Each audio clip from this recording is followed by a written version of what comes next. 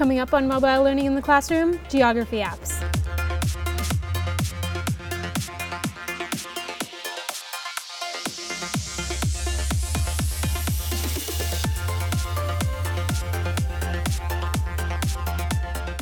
Hi, I'm Zoe Falls, and today on Mobile Learning in the Classroom, we're going to look at some geography apps. So my original plan for today, the websites decided not to work, so it was originally going to be geology, so I went and found some geography stuff instead. So we'll start with the G.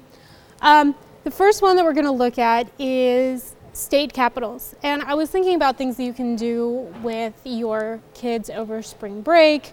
If you go on vacations anywhere, or even just a little trip to see grandma and grandpa. I know my parents, when we were in the car, we'd play the game where if we saw an out-of-state license plate, my mom would say the state and I had to say the capital, or she'd turn it into a math game and I'd have to add or subtract or multiply or divide the numbers that were on the license plate. I didn't like that one quite as much, but identifying the capital from the state license plates was pretty cool. And then we started keeping track of how many states we saw and how close to 50 we got, and you got more points if they were further away from where you were. So it turned into a little fun car game. So that got me thinking, what are maybe some apps that you could have in the car to, use with your kids when you're traveling, to keep them entertained, but also to keep a little learning going on while they're on break. So this first one I found is fairly easy. It's so if you have younger kids, early elementary, maybe even pre-K, and it's just state capitals. So you click on a state. Oh look, I clicked on Nebraska, and it's going to give you 3 options. And then you go ahead and you pick what you think the capital is. So I think it's Lincoln, and I was right. So it's going to tell me very good, tells me how many I've completed, and then how many attempts. So let's click on another state, Pennsylvania. So I think it's Harrisburg. Oh good, I was right again. Okay, so let's say I'm down in Arkansas and I think it's Charleston. Then it's going to tell me, please try again, because the capital is not Charleston. It's going to be Little Rock. So now it's telling me that I've completed 3, but I've had 4 attempts.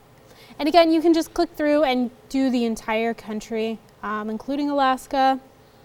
So I think it's Juneau. Very good. And then you can reset the game. So you can see if they can get them all right on the first go, or how many attempts it takes them to get each state. So if I meant to click the wrong answer, so let's say I get it wrong, I can try it again, and if you click on the state again, it'll give you a different set of capitals to choose from.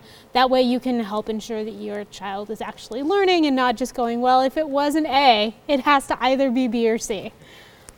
So that's one app, and again, this could be something you do in the car, in the hotel while you're checking in, maybe while you're waiting for an airplane. But again, a really easy to use, it's colorful, and I see this being really useful with younger students, with younger kids, or you could have siblings using it. Another one that I found that's maybe a little bit more advanced, maybe some upper elementary into early junior high, is Where Is That? And you can choose a different country, and then you can choose a different level. And you can actually choose a continent, not just a different country. And you can identify, then you have to spell the name, then you have to give the capital and identify the country or state. Then you are given the capital and you have to spell the country or state, or you can identify which country or state is highlighted and fill in the capital. So this one has some progressive levels in it. So you can start it easy and work it up. You can start in the United States and work through all 5 levels and then challenge yourself as you move on. I remember when I had to learn all of the capitals of all of the countries in the world in high school, and we didn't really have any apps like this, at least that I know of, and something like this would have been really useful and fun instead of wandering around the house randomly spelling out countries and capitals. So let's go ahead and let's check out Europe, and we'll do level 5 and we'll see how much I know this. So again, it gives you a line map. And what I like about this is it only colors the one that you're focused on. You see the outline of all of the other countries, but it only highlights and colors the one you're looking at. And I'm thinking that that is France. and I think the capital is Paris. So again, it gives you multiple choice, and then it has a fill in the blank for the capital. I'm going to say check it. Oops, France is the correct country, but the capital is Paris. Oh, I put pears, not Paris. So it also checks the spelling, which can also be a really good thing for students that maybe know the capital but can't spell or type it wrong like I do. So then we have another country highlighted, and I think that might be Bosnia. Okay, so it was Bosnia, and the capital is Sarajevo. So again, some of these might be a little bit hard to see, but you can zoom in. So if you had this on your iPad or on your phone, you could zoom in and make it bigger. You could also have your kid pull up Google Maps or Google Earth and do a comparison that way. Some of the downsides to this, I think, are because it is just a simple line map. It doesn't really give a sense of how it fits in to the overall globe. And it's also maybe not detailed enough to be really useful. But if the goal is just to do a quick sort of can you identify and then some baseline information on countries and capitals, it could be a really good kind of fun way to make some learning happen. Let's check out one other one. So you can do the whole world, and we're going to try level 3 because I'm not feeling quite as confident anymore. And show me the map. Oh sure, it gives me the country capital of Yerevan. And I'm guessing Armenia. I was right. I honestly guessed on that one. Guatemala City, Guatemala. Now again, the downside here is there's no visual map.